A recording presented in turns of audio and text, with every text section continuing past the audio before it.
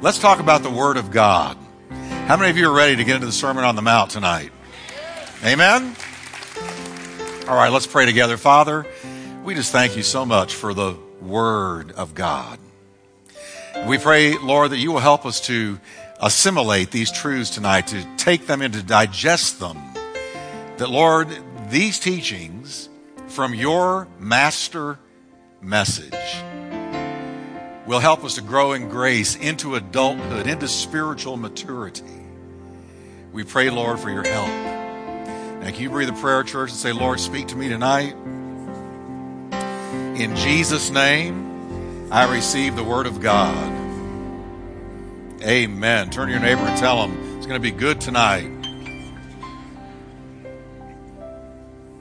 Amen. And I have made the transition fully to my iPad up here. I like it. And I think I got it too high right there.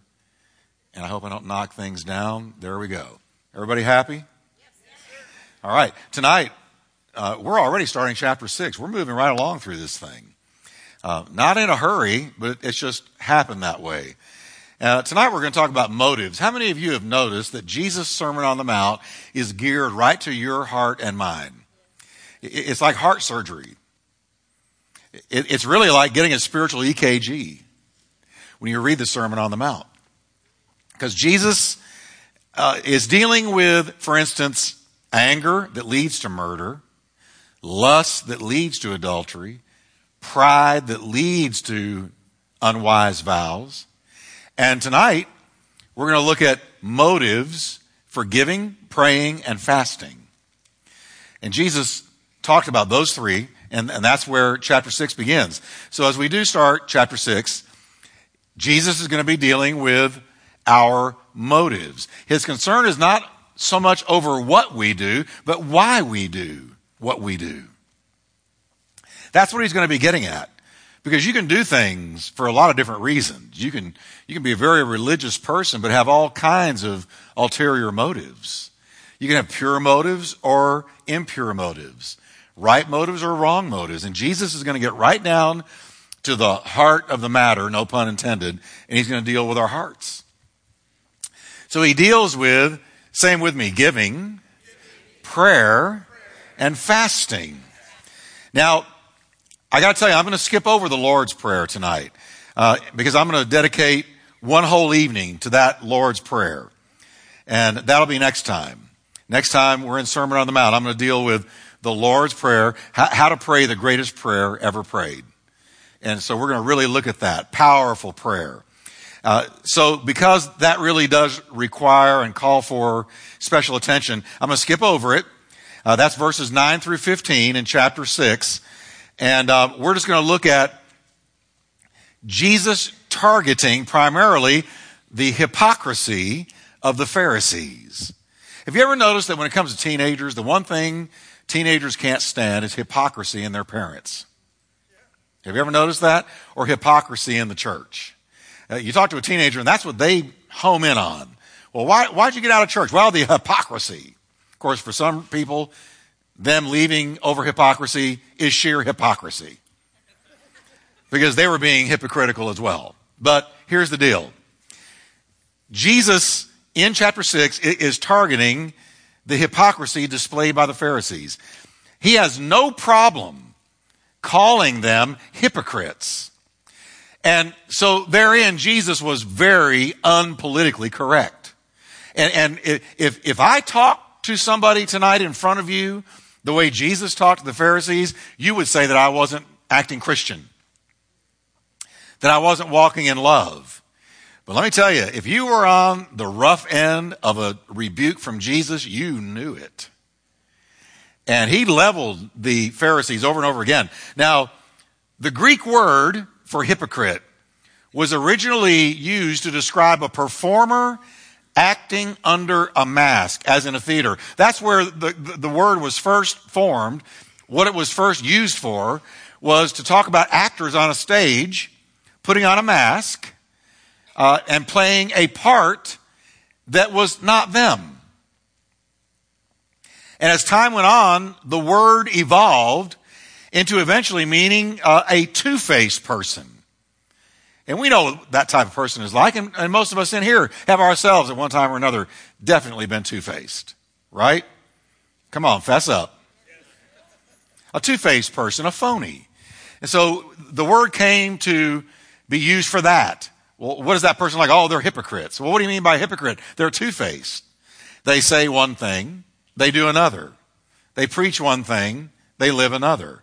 And I think nothing gets under our skin more than somebody, especially somebody in a position of influence, like, can I say it, politicians, who say one thing and do another. And you realize when they were running for office, they were wearing a mask, saying what we wanted to hear so we would elect them. And then once they're elected, the mask comes off and you see who they really are. And we call them what? Hypocrites. Now, and that's just an example. That's just an example. But Jesus vividly described the hypocrisy of the Pharisees. Listen to what he said. He told his followers, so practice and obey whatever they, the Pharisees, tell you, but don't follow their example. For they don't practice what they teach. And then in verse 5, Jesus said, everything they do is for show. Everything they do is for a show. So what did Jesus say about the Pharisees? Do what they say because they're quoting the Word of God to you, but don't do what they do because they're not living out the Word of God they're preaching to you. And the Pharisees were standing there when Jesus said these things, believe me. He was not gaining friends and popularity with the Pharisees with every passing day. Jesus pointed out that the true motive of the Pharisees was the glory they received from men. That's what the Pharisees were after. They wanted the praise of men. That's what Jesus said. With their charitable giving, when it came to giving money, and that's what he's really talking about here, he points out the way that they sound a trumpet in the synagogues, da, da, da, da, da, or they pull out that $100 bill and pop it with everybody sitting around them. Pop, pop, pop. Oh, do you see what I'm about to give? It's not a 1, it's not a 10, it's 100. Pop, pop, pop. And they drop it in. That's a kind of a trumpet. Jesus was using exaggeration to make a point. They didn't literally blow a trumpet, but essentially they drew attention to themselves so that we would all know what they gave. And then when it came to prayer, Jesus said they love to pray in the open, to be seen of men. And with their fasting, Jesus, I think, comically, says they wear a sad countenance. They disfigure their faces so that others would know they were fasting. What's wrong with you, brother? You look terrible. Oh, I'm fasting.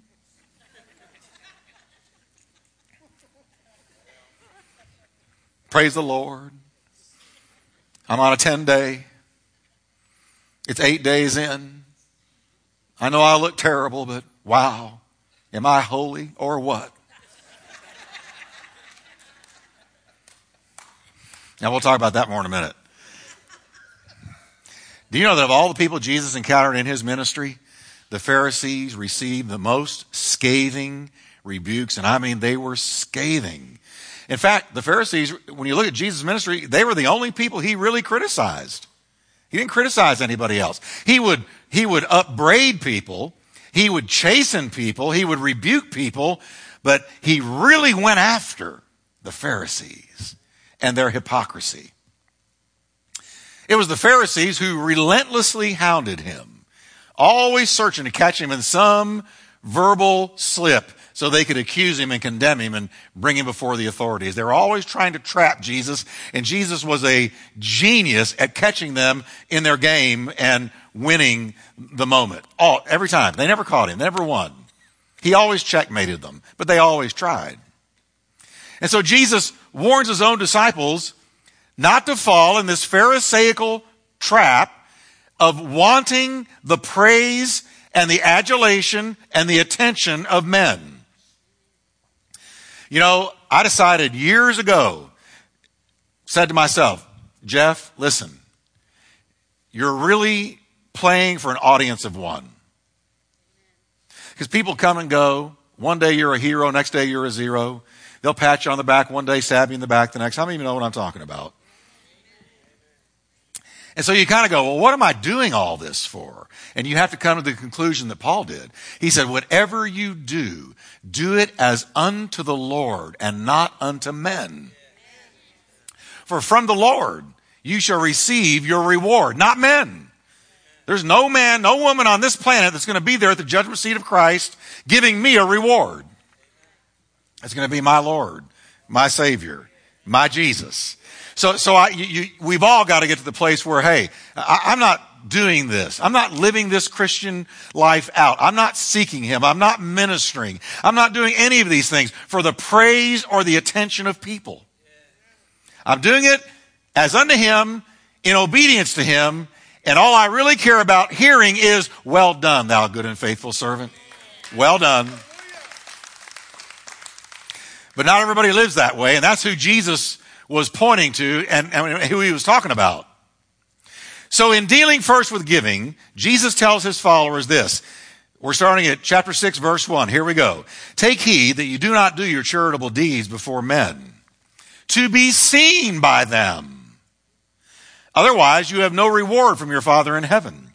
Therefore, when you do a charitable deed, don't sound a trumpet before you as the hypocrites do in the synagogues and in the streets.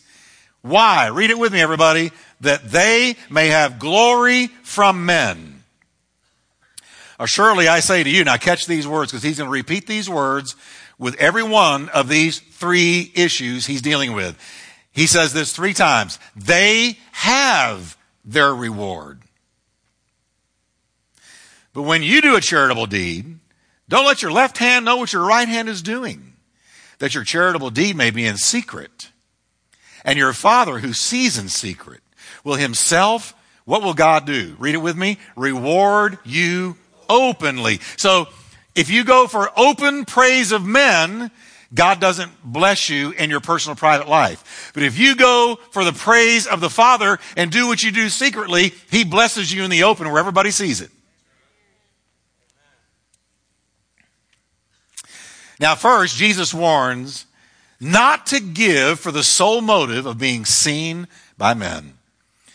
And He does use exaggeration to make a point by saying they sound a trumpet when they give. The Lord's point is that they do all they can to get noticed.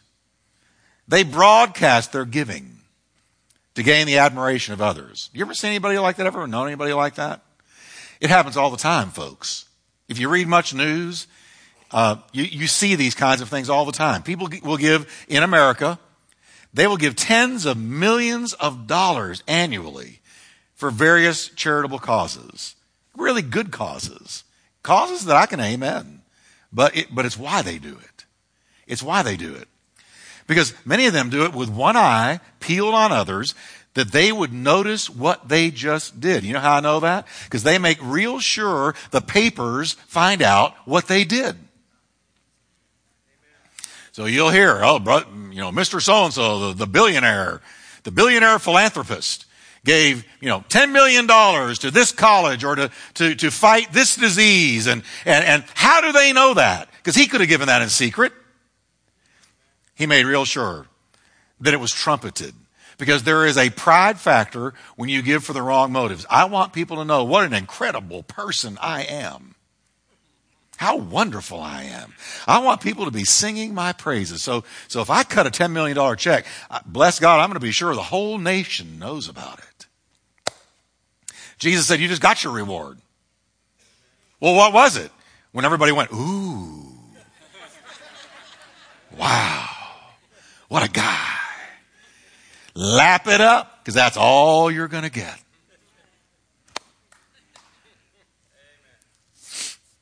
Wealthy philanthropists who, the billionaires of America, they'll cut gigantic checks, but they make sure we hear about it.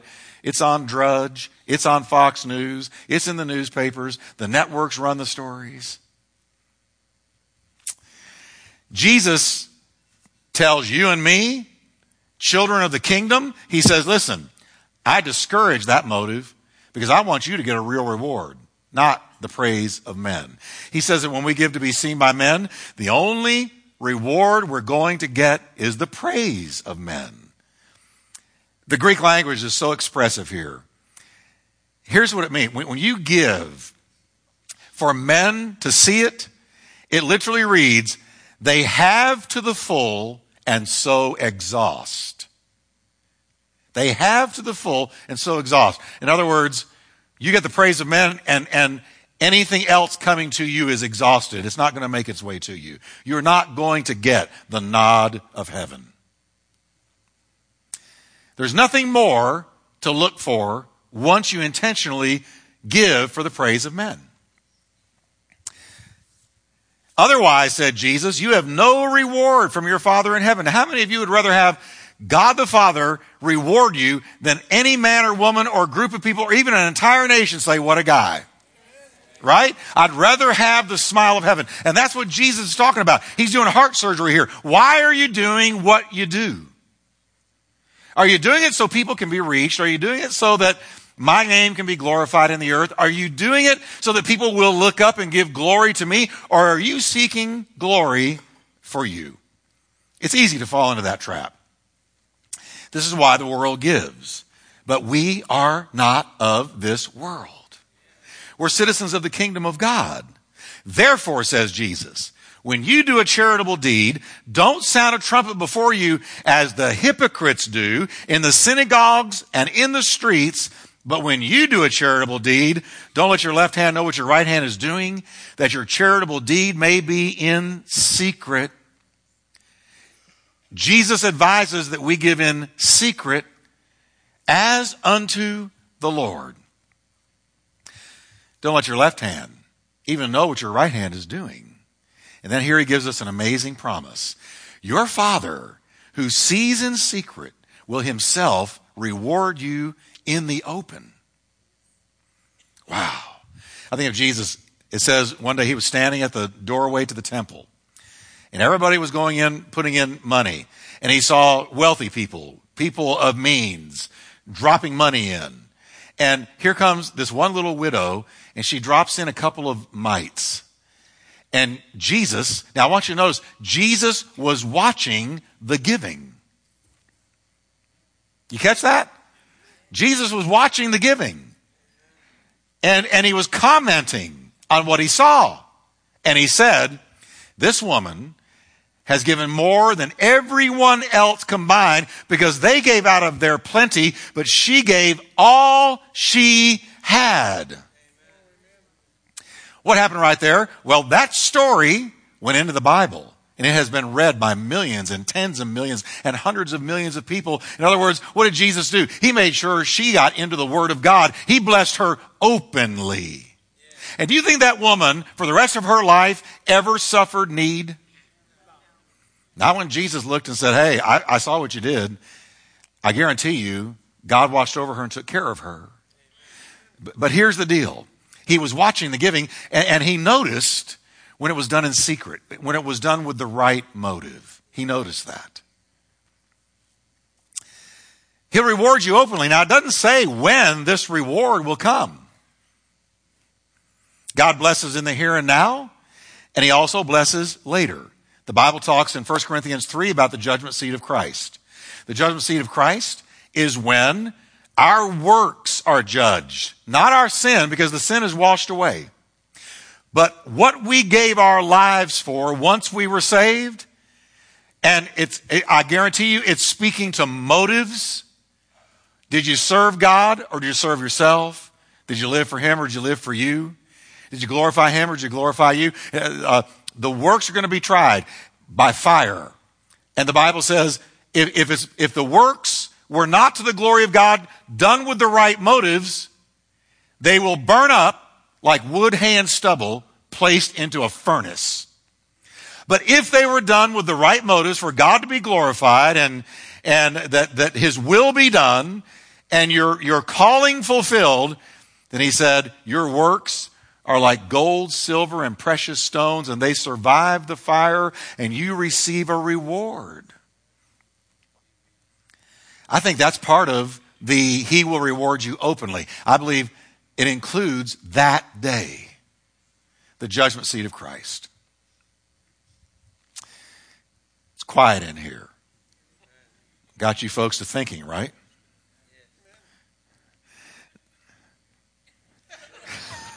That's a nervous laugh. Now next, Jesus tackles the subject of prayer. How many of you wish that you had a stronger prayer life? Let me see. Amen. We all do, don't we? The very same consideration is made concerning our motives when it comes to prayer. And again, he's got the Pharisees in view because he's seeing them. He's grown up watching them. Jesus grew up in the temple. He was so knowledgeable and so aware of the Pharisees and their hypocrisy. So Jesus says, starting in verse 5, and when you pray, notice he didn't say if. He said, when you pray, you shall not be like who? The hypocrites. For what do they love to do? Read this out loud with me. For they love to pray, standing in the synagogues and on the corners of the streets, that they may be seen by men. There it is again. They were giving for that reason, and now they're praying for that reason. Surely I say to you, here he goes, what? They have their reward. The Pharisees loved to pray, but they didn't love to pray to be heard by God. They were not prayer warriors. They loved to pray so that people would look at them and do the same thing. Ooh, would you listen to brother so-and-so pray? Oh, thou God, if thou wouldest, couldest, shouldest, if you would. And have you ever been around somebody that they talk normal English till they pray? And then they slip into King James? And they can pray some lofty prayers. Have you ever been in a room when somebody prayed and you had a feeling, a funny feeling? They really weren't talking to God. They were talking to the crowd.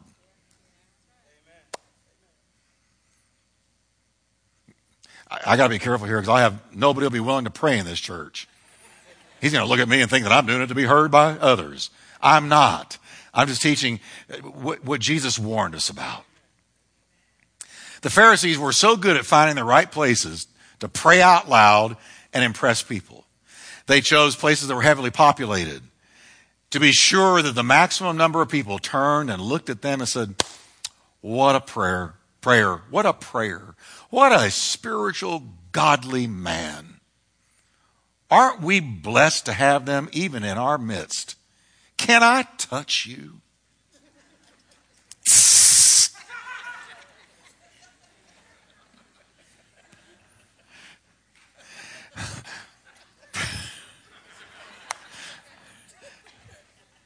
You know what they would do? They would find intersecting street corners. They would look for the intersection.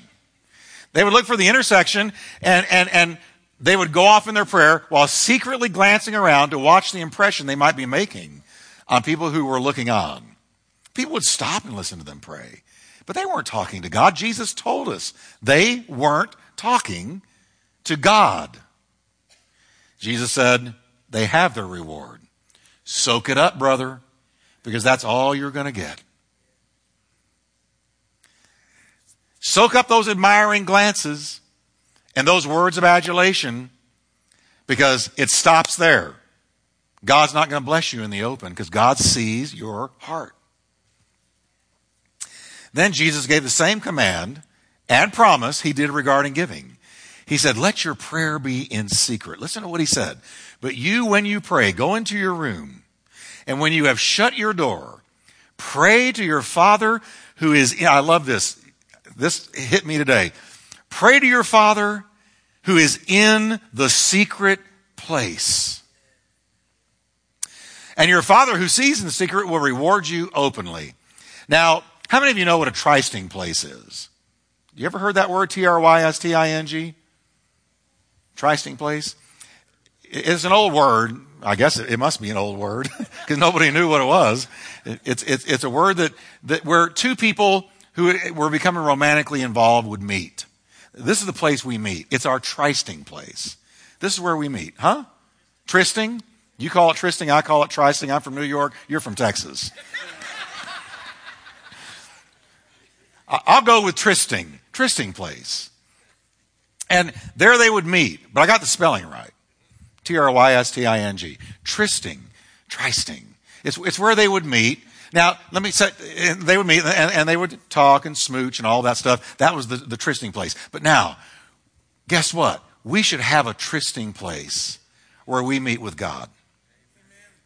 I have a place I go every morning where I meet with God. It's my place. It's my chair. It's his chair. It's where I go. And it's where I meet with him. And you know what? I have options. I could sit in other chairs, but I don't want to, because this is the one where I've met with him for so long. I meet with God. And it's our place when I'm at home. I told you we have several dogs. We have 3 dogs. And I noticed something. I noticed that, particularly in the summer when the grass is green, you look out back, and when I let those dogs out, they go right straight down the same place, and eventually they cut a path. There's a little trail where my little dogs run every time. I don't know why they don't go to the rest. They don't. They just make a beeline down this one area, and there's this trail that leads to where they go. And that's what they do every time. And I can tell, therefore, what my dog's habits are, because I can see the ground they travel every day until it finally cuts a path where the grass is dead and green on both sides. We ought to have a trail like that leading to our trysting place where we meet with God. If I could look at your life, when God looks down at our life, I guarantee you there's trails. Well, I guarantee you there's a trail to the refrigerator. Oh, there's a trail there. I mean, that grass is stomped down there. There's a trail to that box in the living room that all the furniture is turned towards. That idol. There are trails, are there not? And you know where you tend to go on a daily, your habits. Is there a trail that you have worn down into the ground of your life where you go to meet with God? And when God looks down, he sees it. He says, I can tell where they go. I can tell their habit. I can tell how often they come to find me because I see that trail.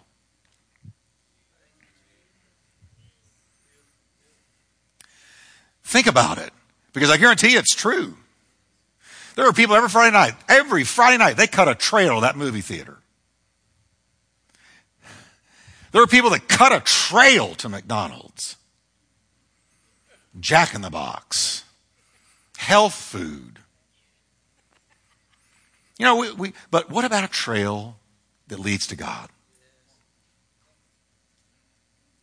Your Father who sees in secret is going to openly reward you.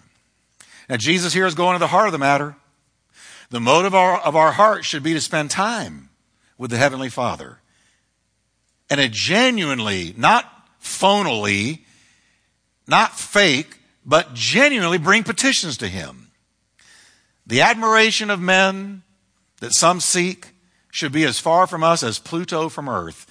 Jesus said, when you pray, go into a room by yourself. Cut a trail every day to that place.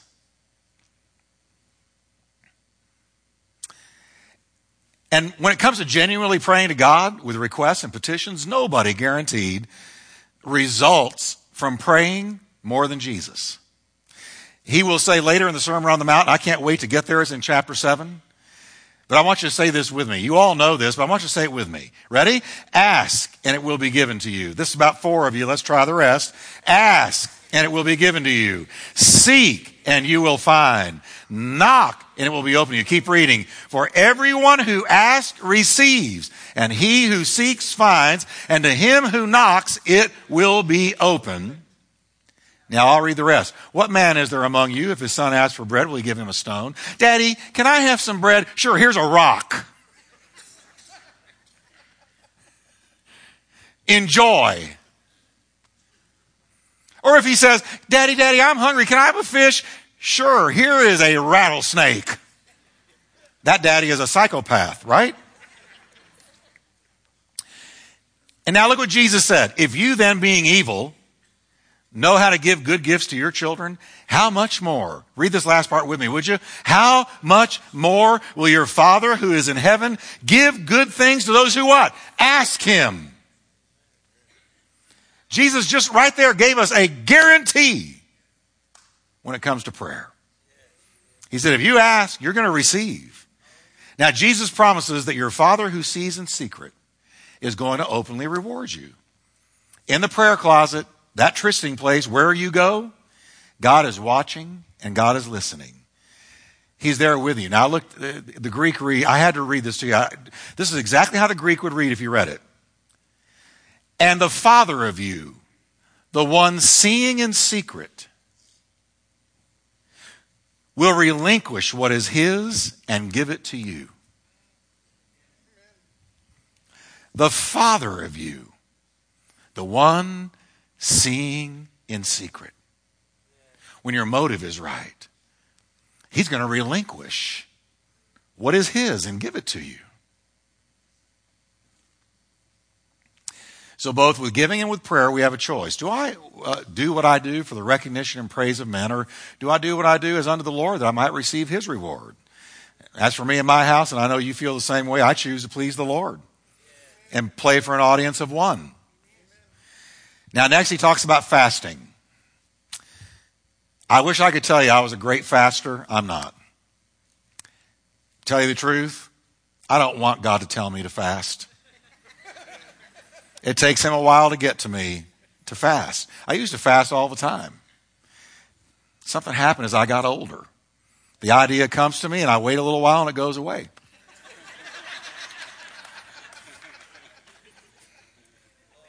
How many of you can, come on, fess up, you feel the same way? Oh, I don't think that's God talking to me to fast. No. But we do fast some. I used to fast one day every week. Many moons ago. Now, look what Jesus said. Moreover, when you fast, don't be like the hypocrites. What do? With a sad countenance. I love this. For they disfigure their faces, that they may appear to men to be fasting. Assuredly, I say to you, they have their reward. Now, let me tell you about fasting. It's the humbling of the soul before God.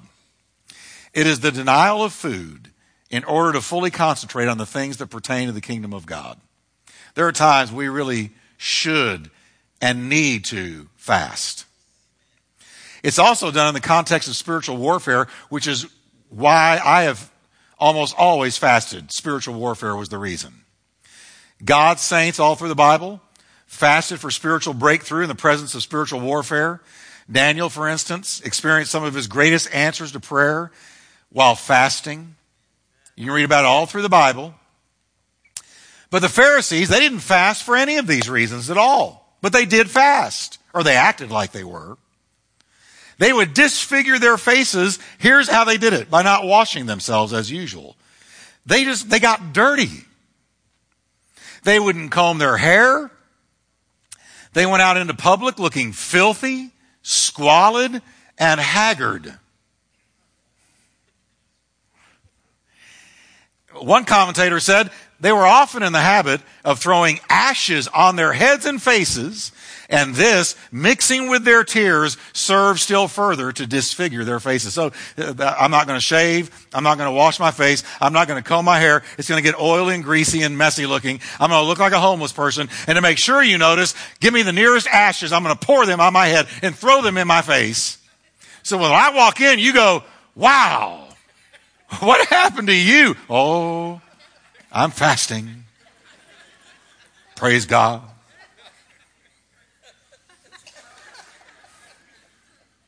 Hallelujah.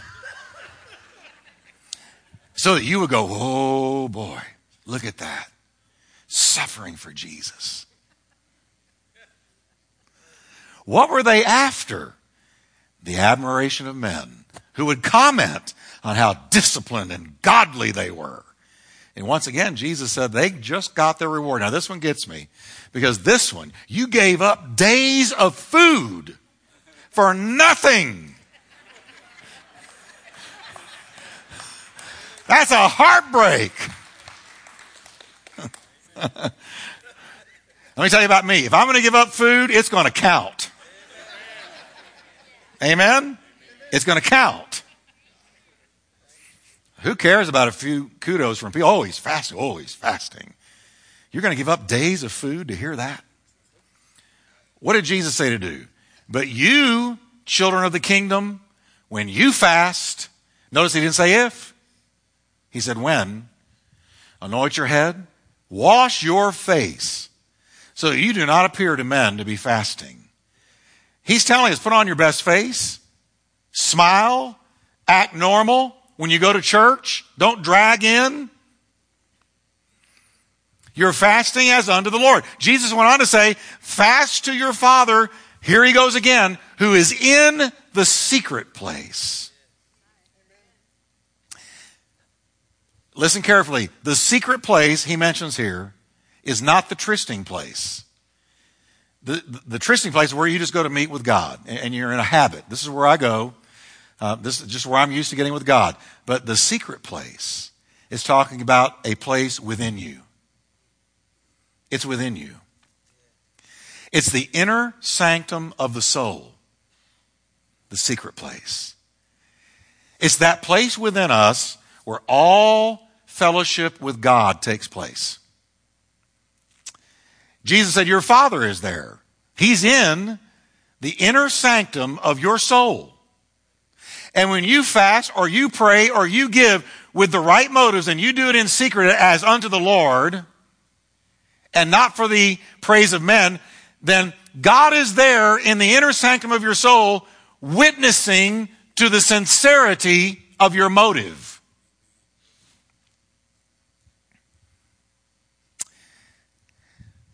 We go into a room alone to pray. But the place God really meets with us is in our soul. You know, there is a verse that has haunted me several times. And it's a simple verse. It's a closing. It's Paul's closing in 2 Corinthians. Chapter 13, he's closing out the letter. But listen to what he says. May the fellowship of the Holy Spirit be with you all. Koinonia, may the koinonia, the fellowship, the co-partnership of the Holy Spirit be with you all. You hear what he's saying there? We fellowship with the Holy Spirit.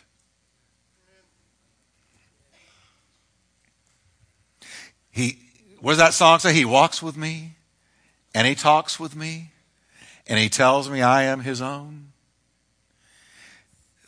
See, and that's what that's what a devotional life is for. When you get up and you make that, you beat that fast track to your trysting place where you meet with God, you're cutting that trail. When you come out of that devotional time of the Word and prayer, the fellowship of the Holy Spirit is going to be on your heart. You have stoked the flame. You have fed your inner man. And the Holy Spirit is going to fellowship with you. All throughout the day, in rush hour traffic, you hear him speaking to you. Calm down. It's okay. Praise me. When you are confronted with danger, the Holy Spirit speaks to you and says, do this, do that, or don't do this and don't do that. When you need wisdom for a decision, the Holy Spirit speaks. It's the fellowship of the Holy Spirit. That's the secret place. And as with the practices of giving and prayer, Jesus promises concerning fasting, your Father who sees in secret will reward you in the open. And I wrote here, my experience has been, and I have fasted many, many times, my experience has been that it's usually a day or two after the fast is broken that I begin to see the answers coming in. And he rewards. He rewards openly. God is faithful to his word, everybody. Now, in summary, just as Jesus was concerned with the condition of our hearts in chapter 5 regarding anger that leads to murder, lust that leads to adultery, pride that leads to making unwise vows, he has once again in chapter 6 dealt with the motives of our heart for giving, praying, and fasting. And you know why? Because through this master sermon, this is called the greatest sermon ever preached, Matthew 5, 6, and 7. This most famous sermon in the world fine-tunes our hearts for the greatest blessing and the greatest good. Now, next time we're going to talk about how to pray the greatest prayer in the world. But can we just stand together tonight?